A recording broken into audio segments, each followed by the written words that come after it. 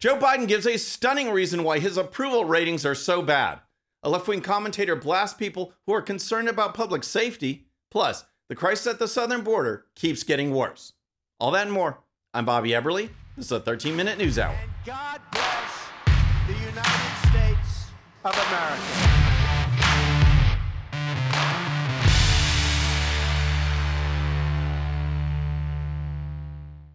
Okay, friends, welcome to the show. Happy Monday. I hope you had a great weekend. If you're new to the show, thank you so much for tuning in. We're going to start with Joe Biden because he recently sat down for a one-on-one interview with MSNBC, and the answers he provided to a wide range of questions were just stunning. Stunning in arrogance, stunning in lack of truthfulness, and stunning in being so disconnected and corrupt. First, where do things stand for Biden now that he has announced his intentions to run for re-election? They aren't good. In fact, no one has really performed this badly at this point in a presidency. President Biden is facing his lowest approval rating yet and trailing behind top Republican contenders in a potential 2024 matchup. A new ABC News Washington Post poll finding only 36% of Americans approve of the president, not only his career low, but numerically the lowest on record for any first-term president, a year and a half from the next presidential election. That's the political landscape right now, and it's not surprising. Biden's policies on every major issue are hurting everyday Americans, from energy to the border to taxes to culture and unity. Biden is exactly what America does not need. Here's Biden when asked about the current state of affairs in America. And you talk about fighting for the soul of America, but can we level set in terms of the soul of America? Right now, hate crimes are on the rise, random acts of gun violence, women are under attack. Mr. President? I'll do one.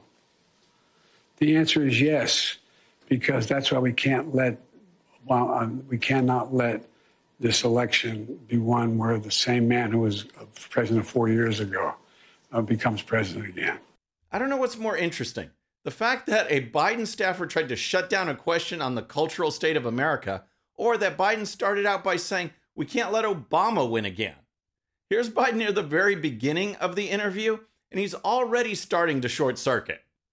For example, you're going to be able to get an Amtrak, and instead of going through the tunnel of Baltimore at 30 miles an hour because nothing's been done under the Chesapeake Bay under the Baltimore River, the Baltimore area for 80 years. They're going to be able to go at 100 miles an hour. They're going to see railroads going from Syracuse to all the way down to New York, upstate New York. Anyway, to the city. But I guess what I'm saying, what I think that we're going to see. Well, that made no sense, but here's the topper. Biden was asked why his approval ratings are so low. After all, if he's doing good things, if the country is heading in the right direction, shouldn't that be reflected in the polling? Here's Biden. Why do you think your polling is where it is? Well, I don't think people, by the way, every major one who won re-election, their polling numbers were minor now. Put polling aside then, right? Sentiment in this country, despite all these wins, is not very good. I think all they've heard is negative news for 3 years. Everything is negative. I'm not being critical of the press, but you turn on the television, the only way you're going to get a hit is if there's something negative. You don't, anyway. I don't even know what to say. First, Biden actually said that all former presidents who were running for re-election had polling numbers like he does. That's just flat out false. Then he said the reason his poll numbers are bad is because all the news is bad. Hello? Yes. When you fail in every major category of American government and policy, you will have bad polling numbers.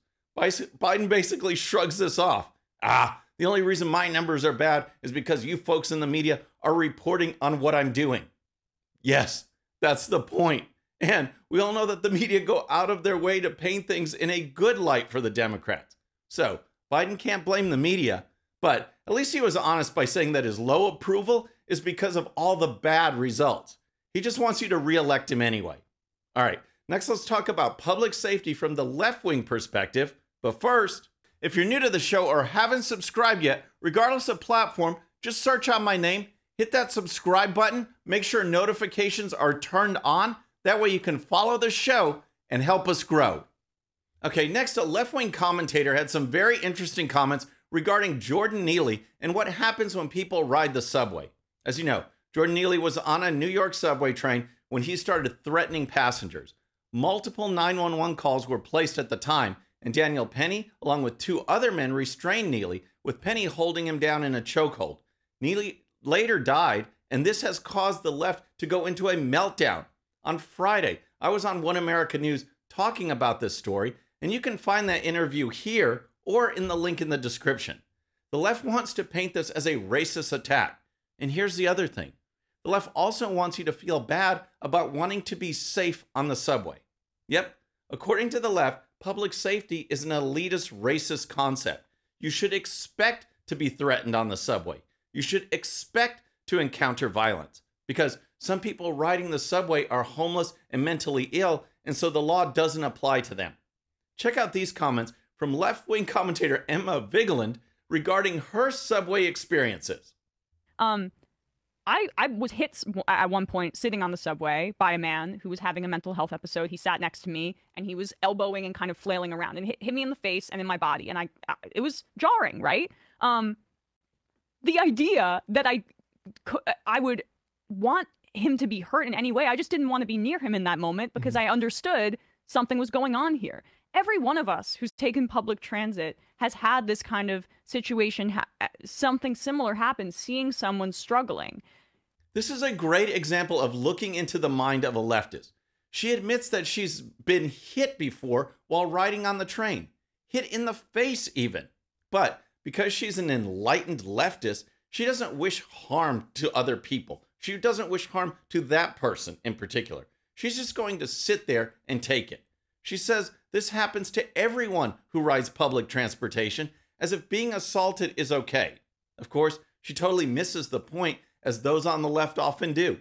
She's trying to say that you must expect to be harmed because you don't want to wish harm on this sick, homeless person.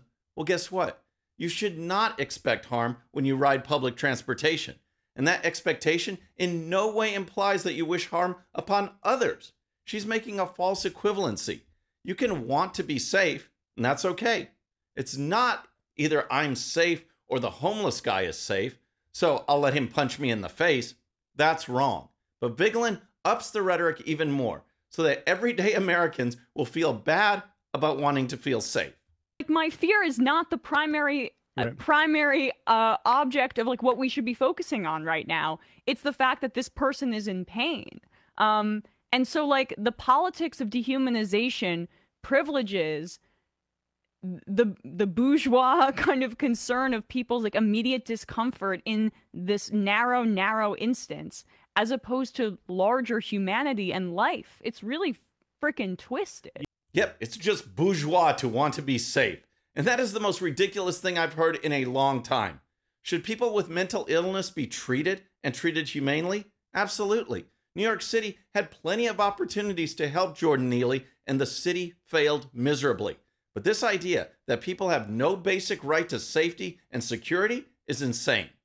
The idea that you should just allow yourself to be punched in the face and that everyone on the train should have no expectation whatsoever for their own safety is just flat out wrong.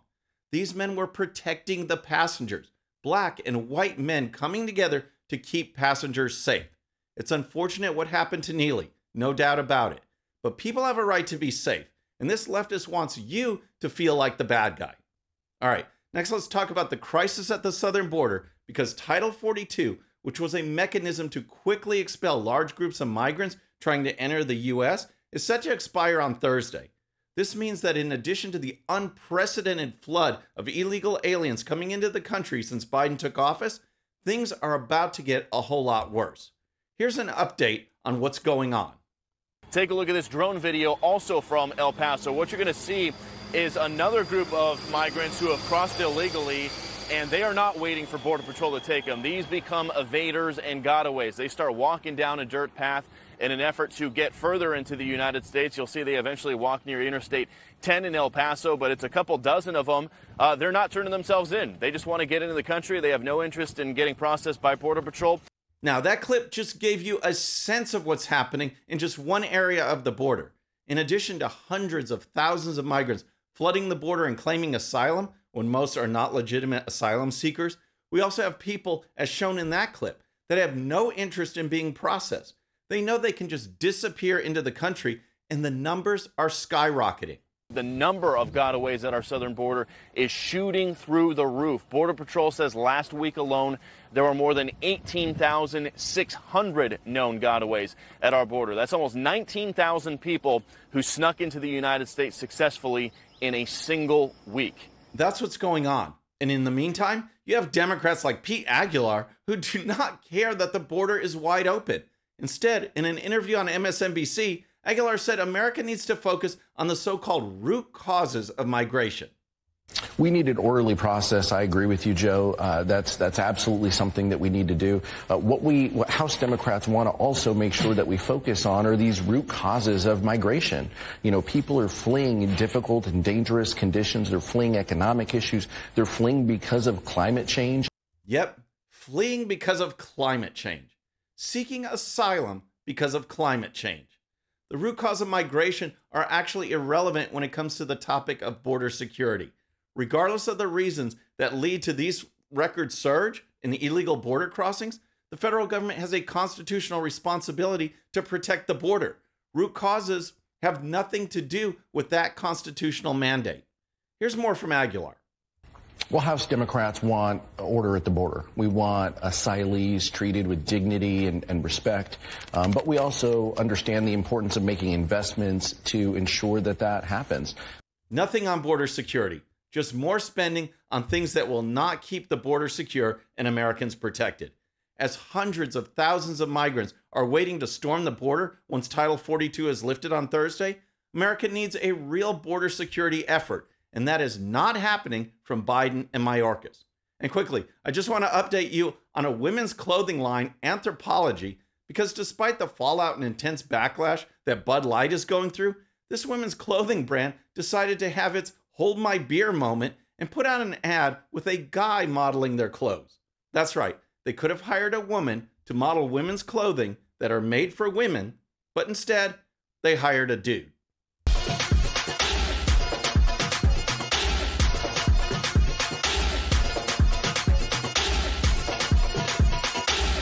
The comments were so intense that the company disabled them on Instagram, with one user noting, taking bets on how many times Anthropologie can silence women in one evening. First with the ad, and next disabling comments. You may not hear us, but we've certainly gotten your message loud and clear. Great comments. And you have to wonder if these companies will ever learn. Friends, that's our show for today. I hope you enjoyed it. And remember, today's show's one sheet is available to Patreon supporters using the link in the description. The one sheet gives you the links to all the videos and stories used on today's show, so you can dive even deeper into each issue. And with that, our next show will be Wednesday evening at the usual time. Until then, I'm Bobby Eberle. This is a 13-minute news hour.